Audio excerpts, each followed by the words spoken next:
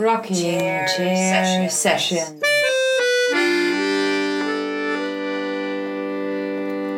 With Elisa Di Battista and Maria Teresa Barber.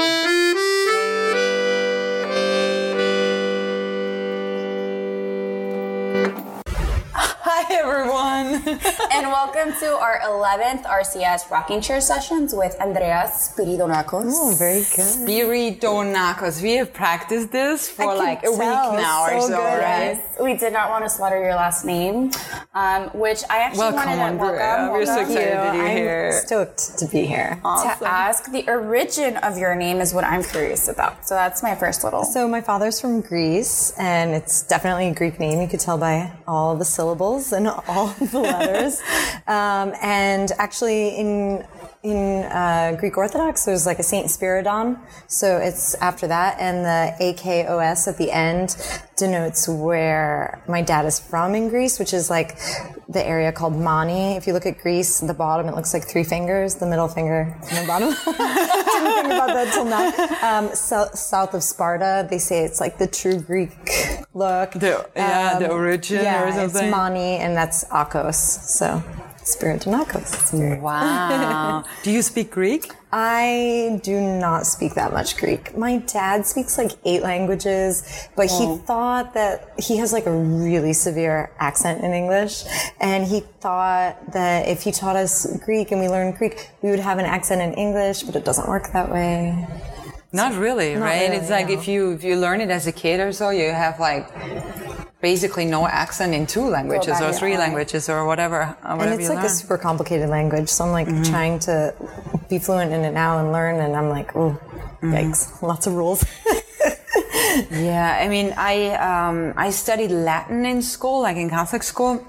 And then half of the class was allowed to study Greek, so Old Greek. But it was not the New Greek; it was the old Greek, like Old Latin, you know. And so I always got a little bit of like, you know, I had it in my ear or something like from that. But it's very difficult. And then the New Greek is very different from the Old Greek, right? It is, yeah. I think some people can read it, but it's different. So. Yeah.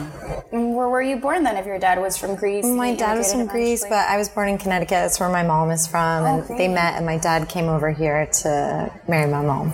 Oh, they met in Greece? They met actually on a cruise ship. My dad he was a first mate when they met, but he was a cruise ship captain and oil tanker captain later in life. And when they met, this is a stupid story, but they said they met by accident, and it actually was by accident. My mom slipped and fell down the stairs. My dad, on a cruise ship? Yeah, my dad, she was a travel agent. She got a free cruise, and my dad was in charge of like making sure no one sued. And he was like a really handsome Greek guy, and that was it. They met by accident. Oh my God! She was basically falling into his arms, literally. Totally. Oh my God! How romantic! How old were they when they met? I actually don't know. Like 20s, maybe my dad early 30s. Yeah. Oh, incredible. Cool. So the first generation then for your dad here in Connecticut in the States. Yep. The majority, all of my dad's family is in Greece, except for I have one set of cousins, like 3 people in Pittsburgh. All my dad's family. Yeah.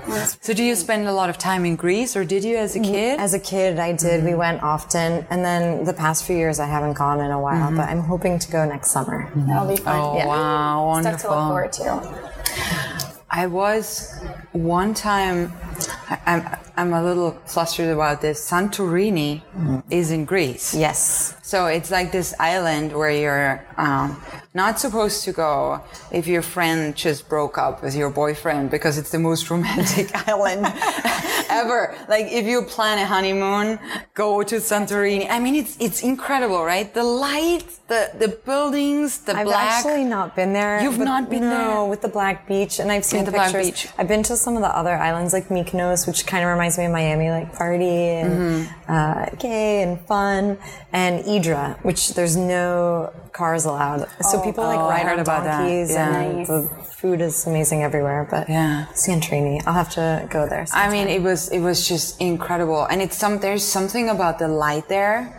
Miami has a very special light too, right? Like the clouds and the sunset, and it's very a soft light.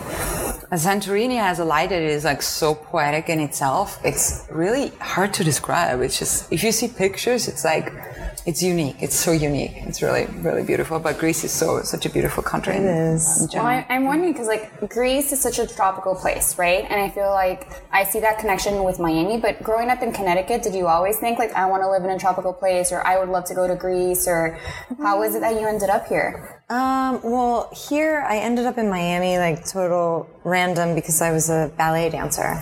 And so I got a job. This was my first job with Miami City Ballet. So I had never been to Miami. I didn't even come here to audition. I kind of got like scouted out and came here, and it was between New York and here, and I got chosen for here. So here I came. Wow. When was that? It was like late 90s. Yeah, the very end of the 90s. And I was like just out of high school, and it was weird, but great. So you were like 18, you moved to Miami by yourself? Yeah, I actually, before that, I lived in New York by myself, because with ballet, it's kind of like it's maybe similar to an athlete where you have to start soon because it ends soon. Mm-hmm. So if you're like 17, 18, you haven't gotten a job, you're not going to get a job. Oh, cool. But you had gotten a job. You lived in New York for a year, you said. I lived in New York for 4 years. I went to ballet school there. Nice. So I moved when I was 14. You left home when you were 14? And you lived in a boarding school then? Or what? Yeah, the name of the school is School of American Ballet, and it's like in the same building as Juilliard, which is pretty cool. And I didn't realize it at the time, but to live for free in New York for 4 years, pretty good. Because then when I went back, I was like, that was how much is free? rent? That was free? So you got like a scholarship or that? Yeah. Beautiful. It was pretty cool. Wow. It was pretty amazing, yeah. I wouldn't have been able to go if we had to afford it. It was probably, I assume, a very expensive school. Uh-huh. So you had to audition in New York for that spot? And and that was pretty cool. And you go, and there was like a Russian teacher, and you're like, what? Oh my God. Did you know from an early age you wanted to be in the arts? Like you decided that you wanted to be in ballet for example? Yeah, it's so dumb. I was in the Girl Scouts, and I saw like a Nutcracker, and I hate saying the story, but that's how I saw it. I loved the Nutcracker. I know, but as a professional, oh my God, you hate the Nutcracker because you have to do like literally thousands of them. Again. Yeah. But I like was desperate to be a ballet dancer. So I started when I was 10, which is kind of late, but I was like addicted, like 6 days a week, like hardcore. Train. Ramping out to New York. Yeah. Wow. And so how was that for you as a young girl, woman, to be in New York, away from your family, by yourself, and in like a really hard school? I can imagine. The school was like major, especially you come from like a little school, your local school, and maybe you're good there, but like big fish, small fish, big time. Yeah. So when I went there, it was kind of a slap in the face. That's what I imagine. Yeah, and it was hardcore. And then they were like, at one point after my first year, they were going to kick me out. And I was like, no, you have to give me another chance. I'm going to work so hard. And I was they like, wanted to kick you out because of your dancing or because of the school? No, because of I was really tight in my hips. I grew like 12 inches in one summer. There's all these stupid stories. I grew like 10 inches in 2 months. And after that, my body was like all crazy. I was like tight muscles and long bones. So the muscles hadn't caught up. So I had like kind of tight hips, and that's like a necessity for ballet. Yeah. So I like stretched like incessantly, and I was like obsessed. And they kept me, and then eventually I got like a lead in the workshop at the end of the year, and that's how I got scouted out to come to Miami. So great. Wow. Never give up. That's incredible. Like just definitely. Just this idea, that you were like so young and you know what you want to do, and you do like really everything. You leave your family, you go to this major city by yourself, and you're just really, for me, so that's so much inner strength also, to kind of like. I think ballet the majority of people are like that in ballet. Like I don't think you would stay with it if you weren't already like that, because it's super regimented and perfectionist, and people are really negative about themselves, and the teachers are negative, but it's all to get better. It's not like this nurturing, loving, everybody feel good. It's very demanding. Very demanding. And, if you have like a problem like I had that you have to overcome, like some people, maybe their bodies, I had a nice shape, but then I was tight. So some people, they have the looseness, but they don't have a good shape, and they're always stressed about that, which I can't imagine as a young kid. But there were people who came from Japan in my school, so they were like really far away. For me, it was just like 3 hours. So it was perfect. It was good enough, far enough to get away, but close enough that I could see them if I needed to. And then how was your experience when you moved down to Miami? I mean, with like I guess multiplicity in language, you have that in New York, but like just like the tropicalness. Yeah, and you don't have that type of, like, people really spoke Spanish down here, especially like Lincoln Road was just finished, and it was, people did not really speak English, and I did not speak Spanish, and my mom was like, where are you moving to?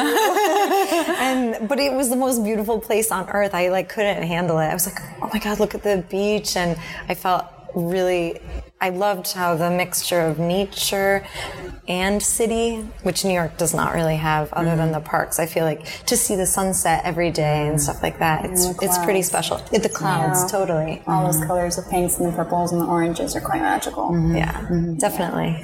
So you were dancing for the state ballet? Miami City Ballet. The Miami City Ballet, which is still like going very strong. Very it has strong. Such a good reputation. Yeah. Did it already have that strong reputation It back already then? had a great reputation, but it definitely got stronger as I was with the company. Tours that we had gone on and ballets that we had acquired and stuff like that. And then we started getting reviewed by the New York Times and stuff. And then it became like, oh, what? How many years did you dance for? For them, I was there for 10 or a little over 10. 10 years? Yeah. When did you decide, I want to try something new, or maybe I'd like to... Well, I was kind of like going through a breakup, and that was part of the reason. And then I was like, I want to be in Miami, I want to be in New York, where all the people are. And then we ended up getting back together, and then it was like a mess. But then we broke up, and then I was in New York, so it was great. That is often what happens. I just spoke to a friend of mine yesterday too, and she was decided to stay in Washington after grad school, and then had a breakup, and now she's actually probably moving to Sarasota to work at Ringling. Sometimes you need that, like a relationship ends, and you kind of feel like you need to kind of discover another side of you, or have like a little bit of freedom to kind of explore more options or something like that, right? And I went to another ballet company, like Christopher Wheeldon. He's a big choreographer in the dance world, and he started his own company called Morphosis, which was pretty cool. It was like 16 dancers from like around the world, and we met in New York and rehearsed, and then went to like Amsterdam and performed, and then we head off, and then we'd meet up again. And that was very rare in the dance world, where it wasn't like 6 days a week, every day, living only that. You could have like side things. Yeah, but then the company folded, and I was like, oh, and I did a Broadway show, a tour, and I didn't like it at all. You told me about that because I was like, oh, she's a Broadway star, she was like dancing for Broadway, and I was like, oh my God, that must have been so exciting. And then she was like, no. Some people love it, and I have friends that have been in like Phantom of the Opera for years, but you're literally doing like the exact same thing. Not kind of the exact same thing. Like people go to an office job and they go, oh, I do the same thing every day. No, you're literally doing the same thing every day. Like at 9:13, you pass the same person backstage because it's all super regimented that you have to be, choreographed. Even the backstage, like you have to put on the left pant leg first. If it's a quick change, like I had a crazy quick change, it was like 35 seconds, and then I had to go out as a ballerina alone. They had to change a wig, and the first time we did it in the dress rehearsal, the wig came flying off onto the ground. The first turn I did, and I was like, oh hell, this is gonna be different, because then you're stressed about other things than just your dancing, whereas in ballet it was obviously just that, but it became all these other things, and then like I said, the repetition of the same thing. So then I started fashion. That was when you, that was You when mentioned you. side projects. I'm like, ooh, what were these side projects? Yeah. Oh, okay. Fashion always. So making clothes for myself for like galas or weddings or something, or for friends. And then at a certain point, you're like, wait, I wanted to know how to make jackets, especially tailoring. And that is not something you could really like wing or figure out, or at least I couldn't. And like, to have the inside of your piece not look like Frankenstein, and like how to do it properly and stuff. So then I realized in order to take some of those classes, I had already taken night classes when I was dancing in New York, and then at FIT. And then in order to take some of those classes, you had to join full time. And so I was like, Just delve in. Yeah. So when did you officially start, I guess, delving into 2014 when I exciting. got back from tour. Yeah. So that's still very new. Yeah. Yes. This whole like career change has happened like only a couple of years ago. Yeah, and so it's kind of like how I was with ballet, like all or nothing. So it's kind of like all I do right now. Yeah, and you have a studio also in the Bakehouse downstairs. The studio number is 19. So really please, nice. our listeners, if you want to check out Andrea's clothes, come by. visit, yeah. And you moved to Miami after the school again, right? Yeah, I moved back. I got married, and my husband was like, wait, why don't we live in Miami? Because I had brought him down here, and he was like, it's pretty awesome. So it was contingent on one thing: if I could find a studio space for cheap, because I had no idea how much anything cost. And I tried one other place. I applied for this online, but didn't think that I would get it because the discipline, it's not really art, as far as like fine art. So it's obviously more design. So I just like sent in my stuff. But as I was waiting, I looked at some places here, and one place was like so crazy expensive. I was like, I'm not going to be able to afford it. that, And then I was like so grateful to get this place and the price and everything. I do see the similarities between, I would say, fashion design and fine arts. And like, I mean, you have your elements of art, principles of design. There's all, shape, form, line, all these things that kind of sort of, they're fluid between one and the other. Yeah. Right. Unbalance, patterns, repetition. Definitely all of those things you learn about. And I remember like, I'm probably not supposed to say that because I was in that show, but my favorite show at the Bakehouse still during my time was a show that Mindy Solomon curated. That's a show called Recently Acquired for our listeners. That's a Bakehouse kind of, how do you say that? Yearly Bakehouse tradition. standard, or like Initiation. yeah, that the new artists at the Bakehouse can show their work in a group exhibition. Like They stay longer than a year. Like from one year. Poor Elisa never got to be in the show because she left too soon, right? It's okay. Maybe you come back at some point.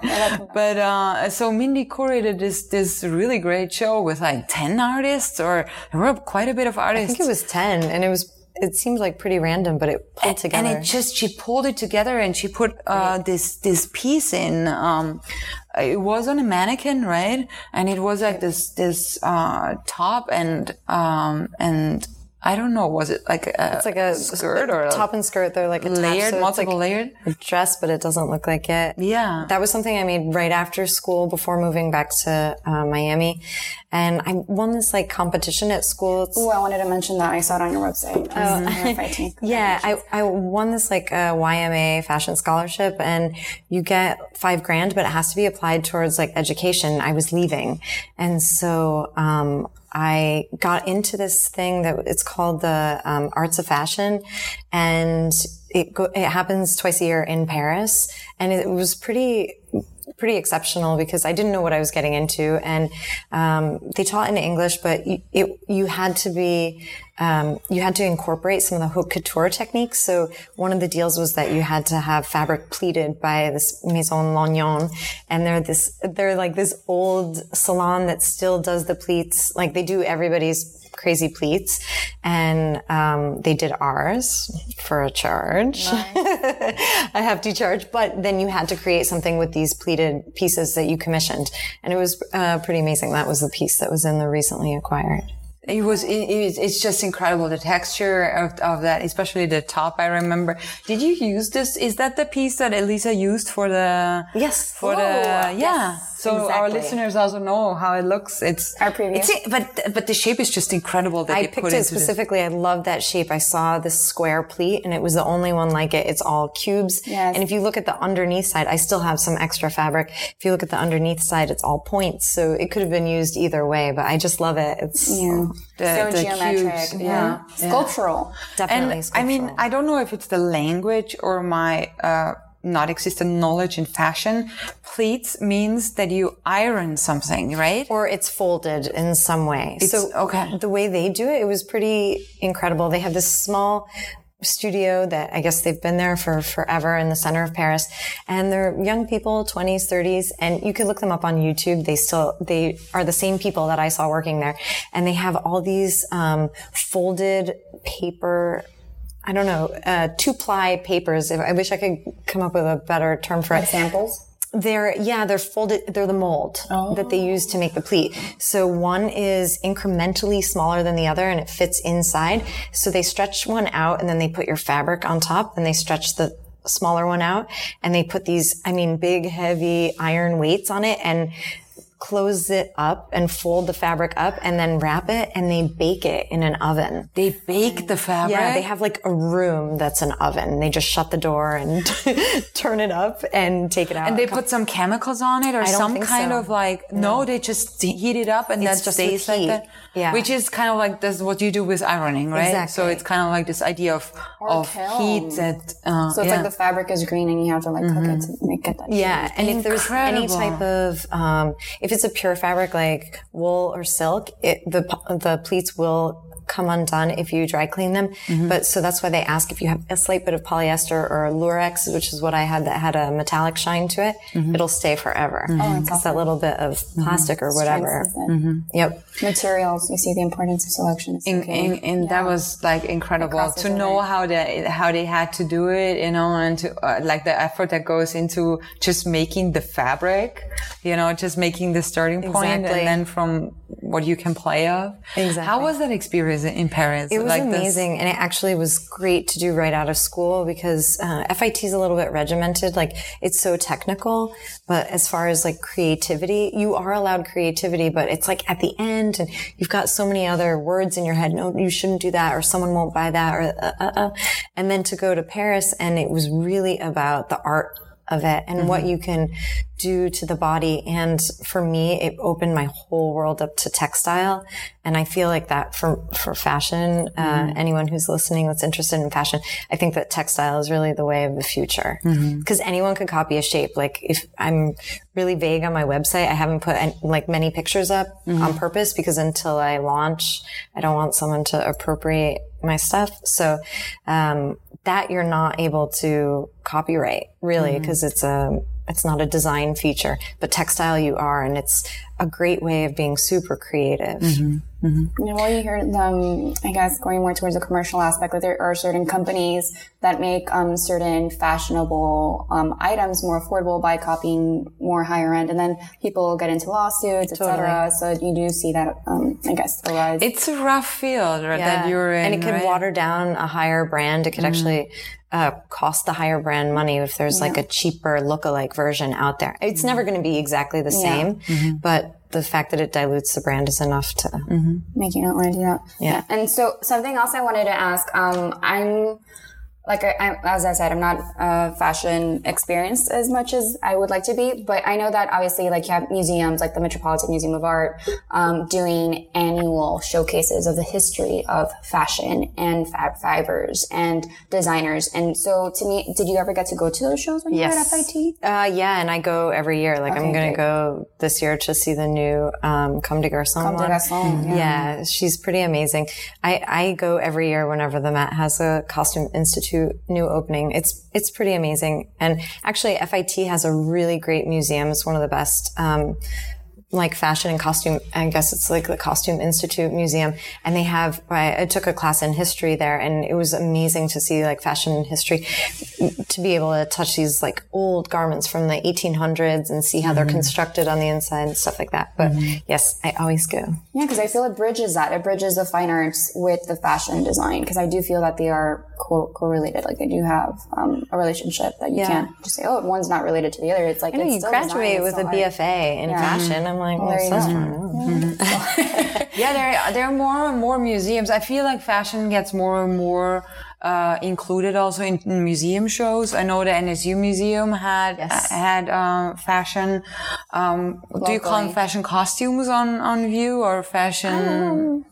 Like clothes, yeah, or I guess you would say, or fashions, or I guess you could. And also the Young Museum in San Francisco had a very, very big show, but I don't remember. I'm not sure which that one is, and I gotta look that up. It was a very, very one of the most prominent guy fashion designer, but I don't remember the name anymore. Was it Alexander McQueen? No, I don't think so. I think it was an Italian one. I was so sad I missed his show. That was amazing. Like the San Francisco show was also. Was so long. But I also have to say, when I saw the show in San Francisco, with the technical aspects that they're getting better and better. They had like almost kind of robotic features where they had like a video screened on these faces. It was Gautier? Was it Gautier? Gautier. Yeah. Because he had the faces and it talked and it looked like the mannequins were under talking. a fabric, and then they had the video projection on the face. Yes. And it was just curated also so well, and I think it really bridged more, this gap that a lot of people still see between fashion and fine arts, right? Definitely. How is your experience with that? Especially here, you're, in a... Yeah, I feel a little funny surrounded by fine artists, But I think that there's a difference between like fashion and clothing. Yeah. Like clothing. I was about to say that. I feel like you're definitely like fashion, fine arts. Like you're more towards that end. I love like sculptural pieces. So for me, I think, I was always like maybe a little worried when I first came, like, oh, am I going to get kicked out? Cause I'm the only one doing anything like of the type.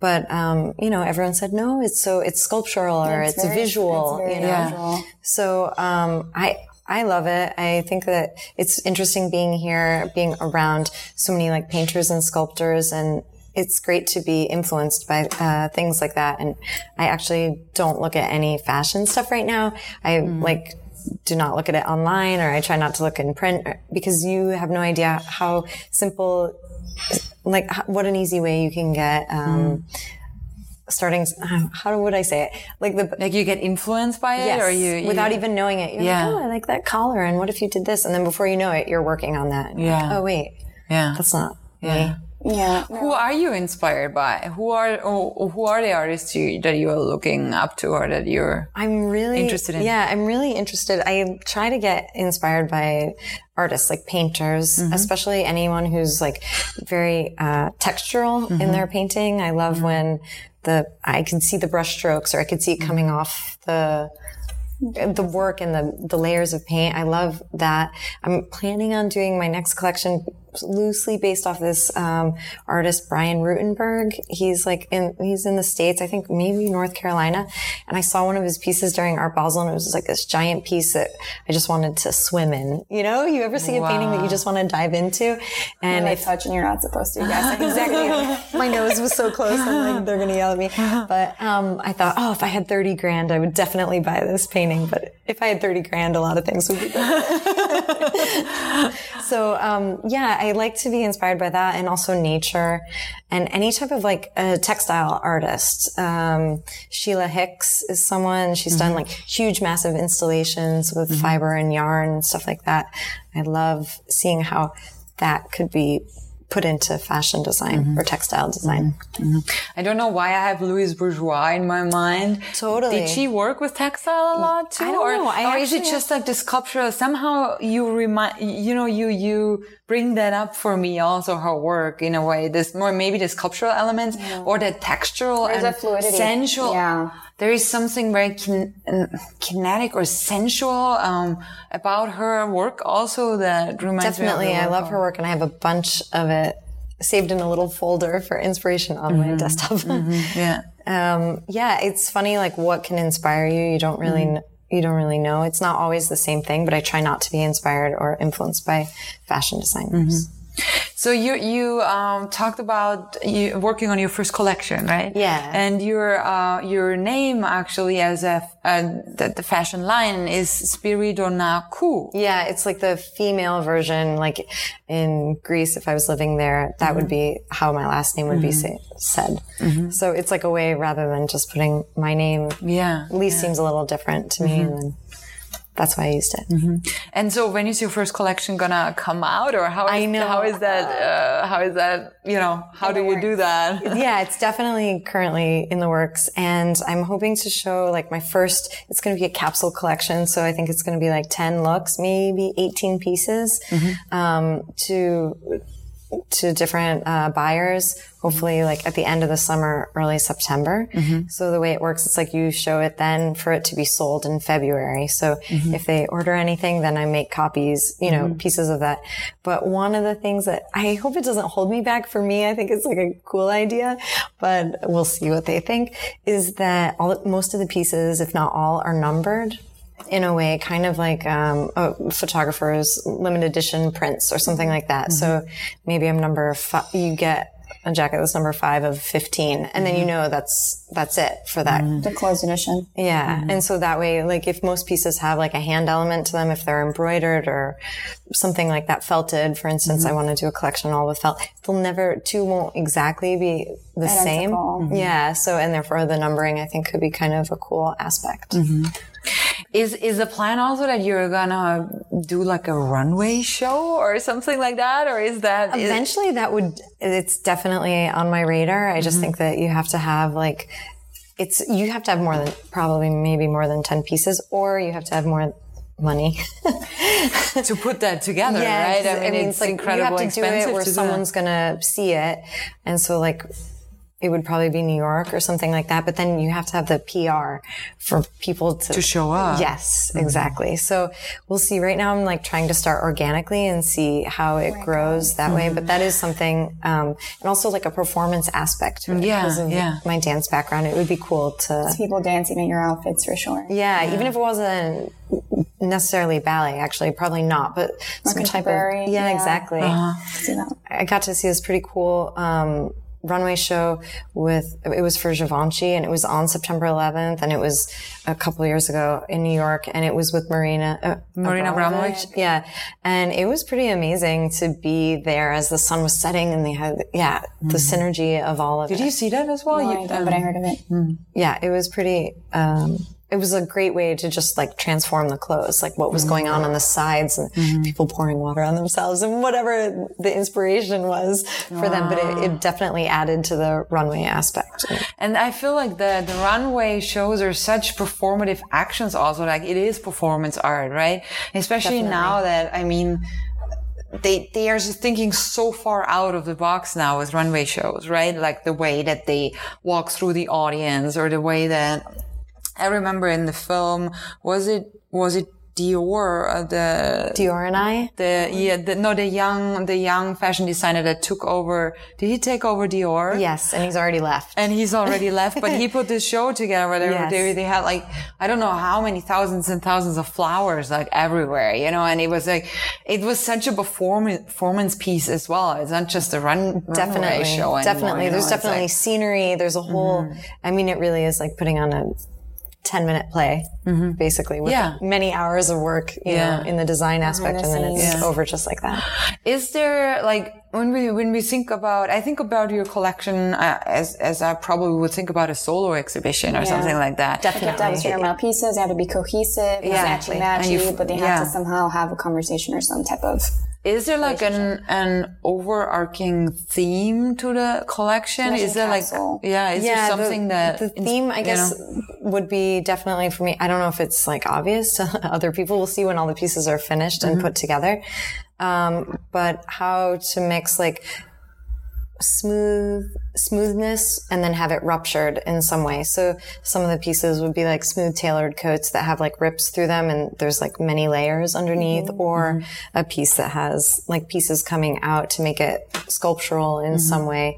We'll see if that translates. A lot of people do things that are less conceptual and maybe more obvious, like this was about, you know, Native American peoples or something like that. And then you can see it maybe more obvious. It could be more literal, but I think my stuff is a little bit maybe more abstracted. Yes. I feel like you're interested in the material, and that's another reason I'm like, can we invite her? Because I do think that you think as an artist, as not a clothing maker, but as a fashion design artist. Like that's how you visualize things. Like I could picture your runway show, if you do have a runway show, not being, they're just people wearing clothes, but they're people that are showing these sculptural artworks, pieces going down a certain space. Like they're showing the art itself and not necessarily just like, it's people in clothes. Definitely. Again, there's a difference. Definitely. I see like the sculptural aspect in fabric, and that's when you said material choice is so important. Oh my God. It's literally everything. If you're trying to do something sculptural, like certain fabrics won't do what you want them to do, no matter how hard you try, regardless. So like art. Yeah, exactly. Exactly. And then you're like, maybe it's the material or maybe it's me. No, but I mean, I think we should definitely talk about what Andrea is wearing today. Oh, yeah. I mean, especially the top that is like a gray, shiny fabric that Andrea, I'm sure, is going to tell us what it is. But it comes out on one side. It's not the hard side, but the other side comes out like a wave. Yeah, like a wave. And then it goes inwards and then it crashes downwards. So you'll see it on Polaroid, but just to like, that's true. How would you describe this piece? I guess I would say I call it a tunic, but it's like asymmetrical, and this in the front would be called a cowl, but it looks super strange. Cowls don't usually look like this. They usually fall and are like against the body. Oh, yeah. But because of the fabric, it gives it this like crazy shape. So that's why. And what fabric is it? It is a silk with like a lurex metallic woven on top of it. That makes it stick out because of the metallic. And it also makes it insanely difficult to sew. Yeah. Because it doesn't want to fold a certain direction. Yeah. So that's one thing I have to do. You love a challenge. I see it. Okay.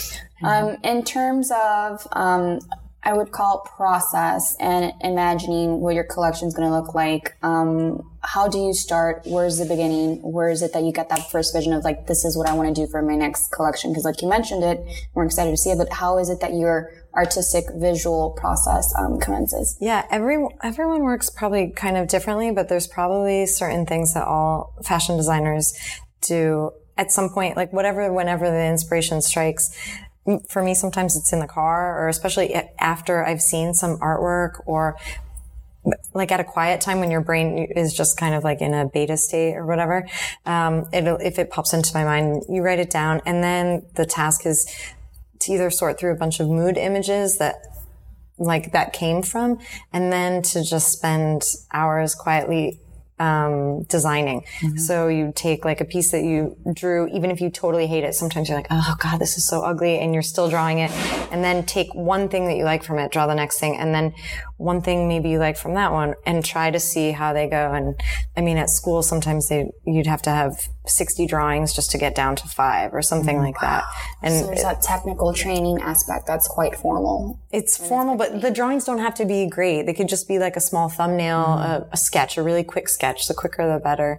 And on cheap paper, so you don't have to worry about, oh my God, this paper is so precious, like copy paper or something where you can just go over and over. And that's the only way to whittle down the good ideas from the mediocre. Drawing is a really essential part of your practice. Yeah, unfortunately, I would say. I was thinking about it because like you start in it basically flat 2-dimensional space, and you have to make it 3D, and there's nothing harder than that, and that's such a challenge. Go from one to the other. And sometimes you could draw something that literally isn't possible.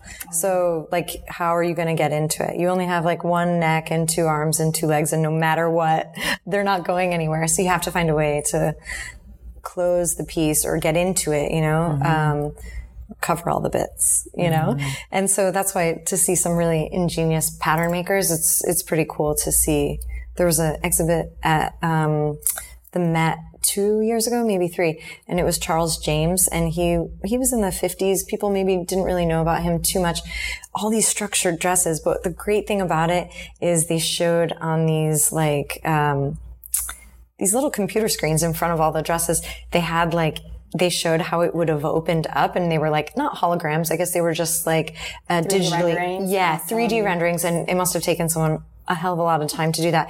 But it was amazing to see, oh, that's how she got into that. You know, he has this famous figure 8 set of pants, and like your leg, the way, if you Google it, you'll see it, and you're like, but it doesn't work. How do you cover her butt on that side? There's a hole in the leg that you don't see on one side, and it's the way you wouldn't have seen it unless they showed you that, you know? Wow. So it's pretty cool. Incredible. Yeah, so things like that help. When you experience those type of presentations, like you said, at the Met or at these other fashion institutes, do you picture yourself not just having a runway show, but potentially maybe in a gallery space exhibiting your artwork alongside other types of media? Yes, definitely. And I think along the other types of media is what's really interesting and maybe a little daunting too. Like, oh, how does it stand up towards it? Or how does it look next to it? Do they work? On its own, I think that like I could definitely picture that. But then when you imagine how would it go with other types of art, and then it's intriguing to me. I wanted to mention also Mindy Solomon again, who was really fascinated by your silk paintings. Yeah. And actually wanted to exhibit them. And it was like, it was becoming a pair of pants. It was becoming a pair of pants, really.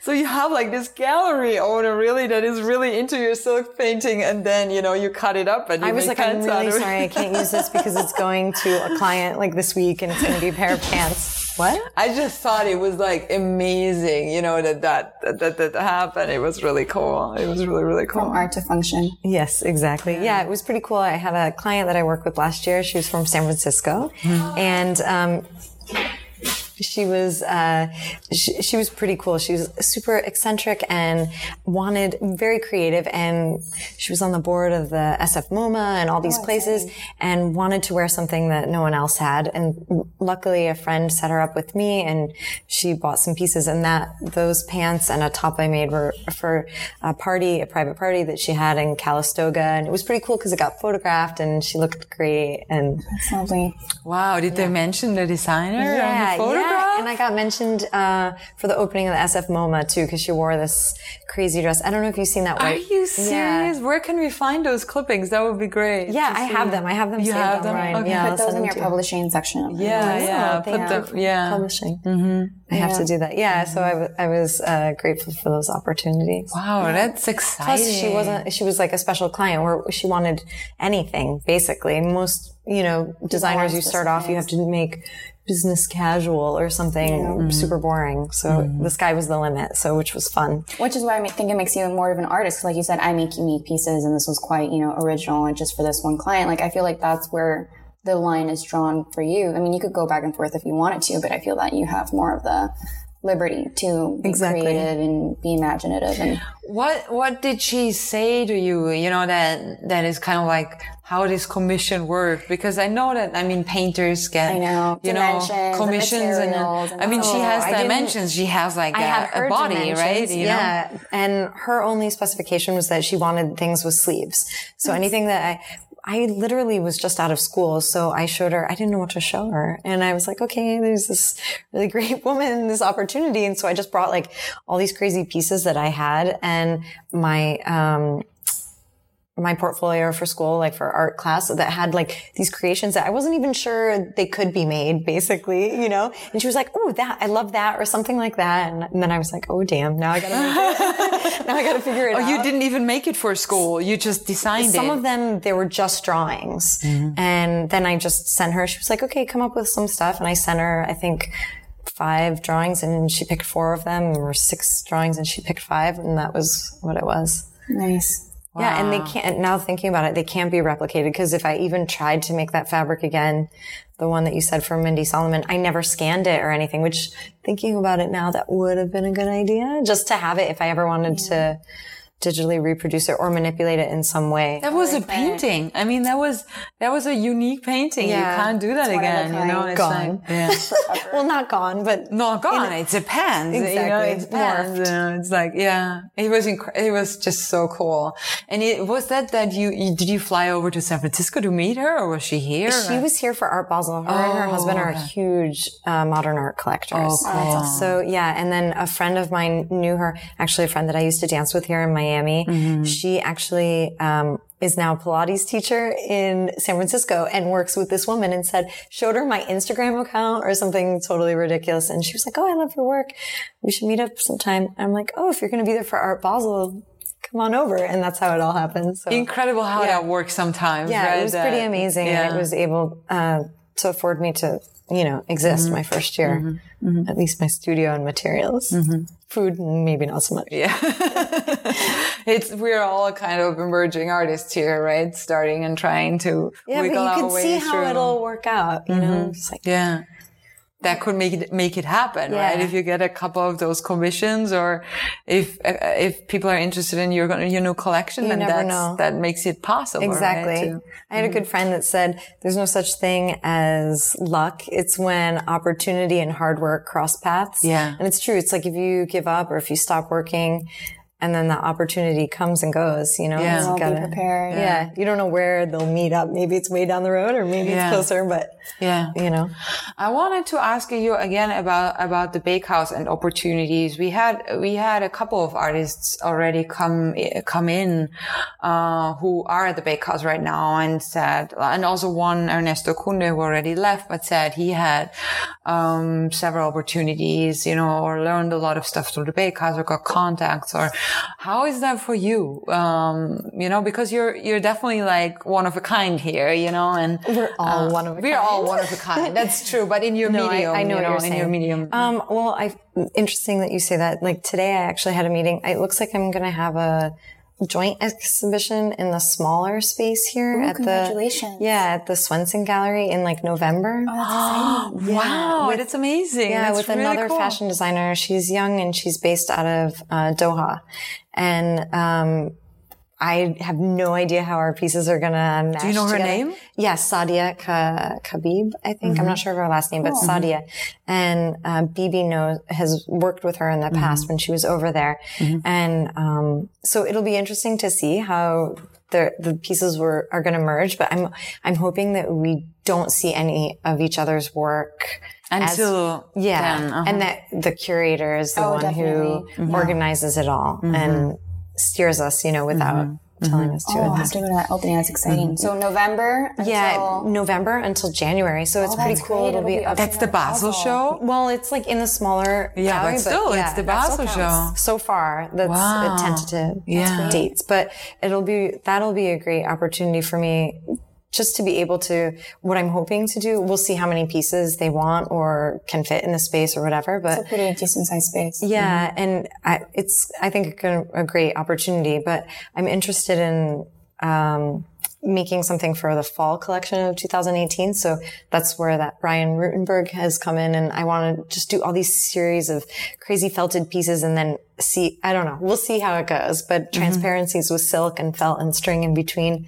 We'll see. I know that sounds crazy. No, it sounds exciting. But, if the pieces are finished or if I think it's like worth it, I might try to enter it. There's this competition in France called IERES, and they also have a photography exhibit. It's like a fashion photography competition, and it's probably hard for any American to like bridge into that world over there in France, but it would be cool just to, you have to send one piece in to them. So I'll already be working on the pieces, and it would be cool just to, force me to do all that kind of work. Yeah, because that's kind of like what in our world would be like to apply for an exhibition or something like that, so that's for you. I imagine it's much harder to find those opportunities, right? Yeah. And you'd be surprised. There's many more when you're a student, and the second you're out of school, they dry up. So there's a lot of opportunities for scholarships for, competitions like this or exhibitions,